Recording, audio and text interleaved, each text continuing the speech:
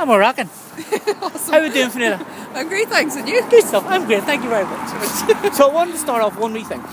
I was at Sportsmine 2017. Okay, and seeing you speaking at it. How did that all come about? I guess I had seen an advertisement on Instagram, and I guess it's something that I've been quite passionate about. You know, like the link between mental illness, mental health, and fitness, and the role of fitness in working with the mind and mood, because it's because of how it's helped me personally. Yeah. Over the years, since a very young age actually, and so I contacted Eva, who was organising it, and asked her if I could contribute. And I was obviously delighted when I could, because as I said, it's something that I feel very strongly and something very passionate about.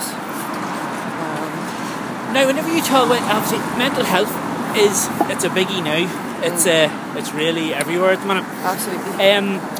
One thing I want to ask, what do you think about social media along with mental health?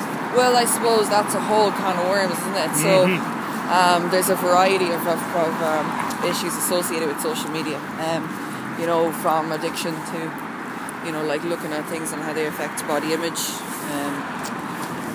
I think it is quite destructive to society, and like you can say there are benefits obviously of social media, and people will argue those, in terms of marketing and reaching out to a bigger population, but I think use of social media, especially for younger generations, in fact any age, is probably not very healthy. Not probably, it's 100% not healthy for people, because the addictive nature of it is there, and the comparisons. It's like I said to people, in the past, even from a female and males, you're looking at body image, and in the past, let's say we were looking at, years and years ago, you look at magazines of models and these beautiful people and people who have this great life, movie stars and everything, and you aspire towards them and you're inspired by them and everything else. But now what we see, I guess, is a perception of people's lives, and again, you're only really seeing the good part most of the time. But they're people who, let's say, might have something that we want, or have a body that we want, or a physique that we want, or a boyfriend that we want, or a girlfriend, or house, or whatever else it is. But they're people that, let's say, we're seeing every day. They're people that are around the corner. They're not people who are off in LA. Yes. So that, again, you can.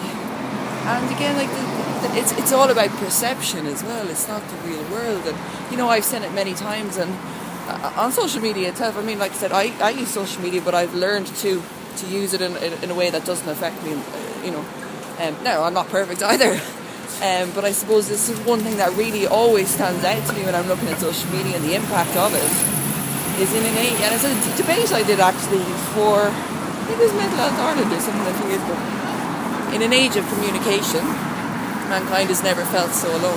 Yes. And it's such a potent quote, especially nowadays, because, I would say it myself, people are like, oh, you're so popular, you have all these followers, and I'm like, and yet, I suppose recently, especially the issues I've had over the last few months, like loneliness and isolation was such a big part of it, and I talk to people and they couldn't even conceptualise how that side of things, family, friends, and just in the real world. But that's amazing, because you think about it, you're talking about followers. You've these thousands and thousands, and you were feeling alone. Yeah, that's the whole thing. It's not real. Yes, perception. And that's why I suppose from my own personal social media account, I do try to give, I suppose, a balanced, a balanced review effectively, or like I try not to say, oh, everything's going great, like I'm having a great time, Like I've had my struggles with a variety of mental illnesses, and I'm very open about talking about those. Yes. Because I think that's important in terms of, if you look at social media, one of the benefits of it is being able to help a wide reach of people, and that has always been my goal with the account. Whether it's, let's say, a fitness, or at the moment, I suppose, something I feel really, really strongly about is being able to help people who are out there suffering with the mind, you know, with those thoughts, you know, like, and an understanding of those thoughts, and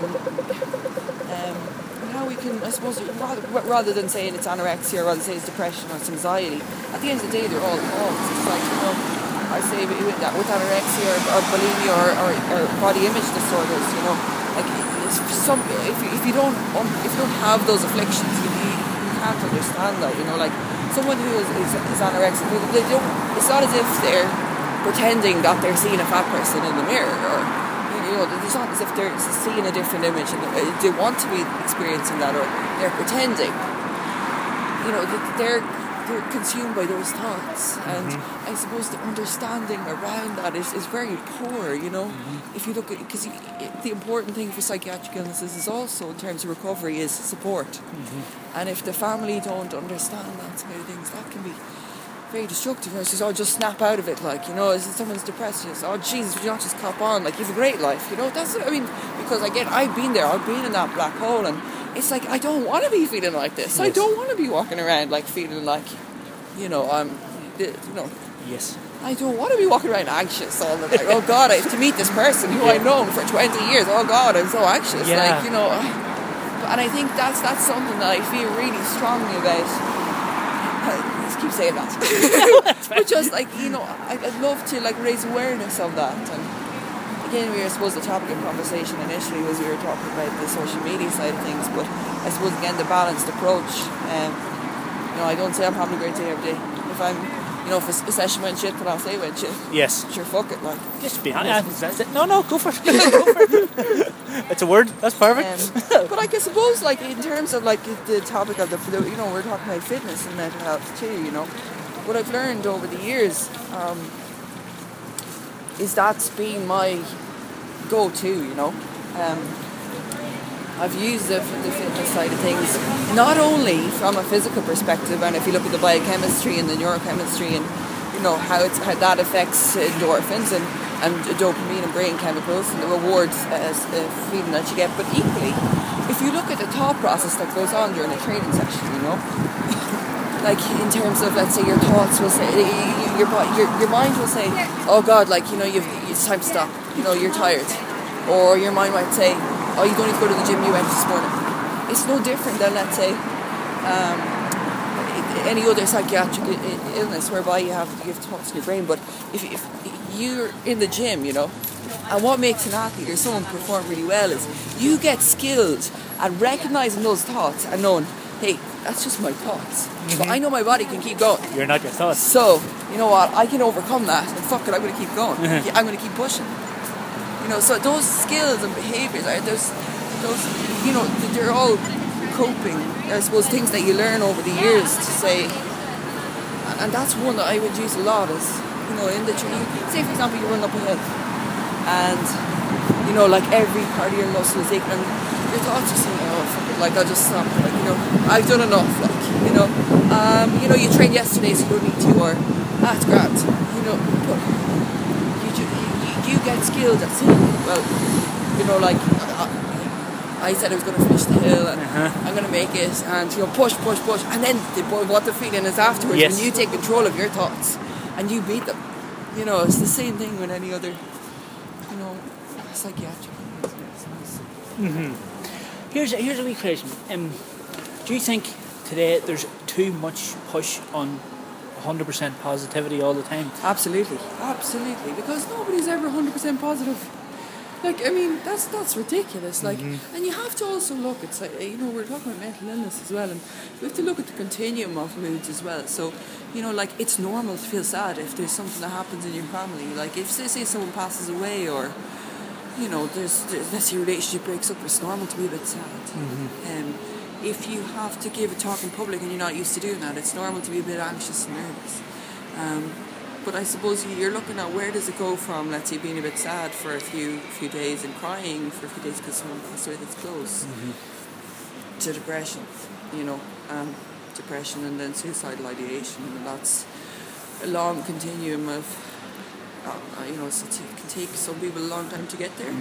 But again, you're looking at the input as well of the traumas that one might have experienced in the past. So let's say the speed with which one gets from one to another, and again, genetic susceptibility to those illnesses, is another advantage. Yes, of course. Personally, anyways, I tend to go from 0 to 100 real quick, like to quote Drake. I can tell that already, actually. I can tell that already. Yes. And again, that's something I suppose from being honest and open is something that I hadn't really dealt with in the past, and just recently I suppose I had no other option but to, using a variety of things to block any memories from a quite traumatic childhood. But again, that comes into, I suppose, being able to get help and people not knowing. Like, I mean, wasn't aware of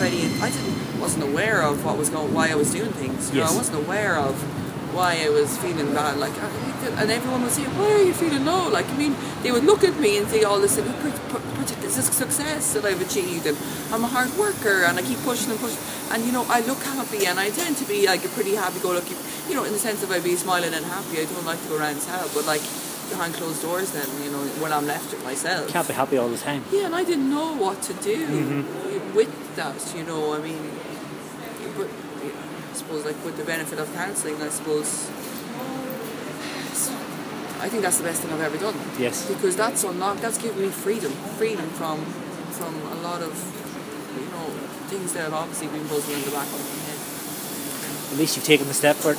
Exactly, and that's time. the biggest thing, and to be honest as well, is like, I would say that obviously the role of fitness in terms of mental health is obviously fantastic, but I suppose I ended up in a situation whereby I was using exercise, a bit further, more than just making me happy type thing. It was more, I suppose, going down the addiction route. Yes.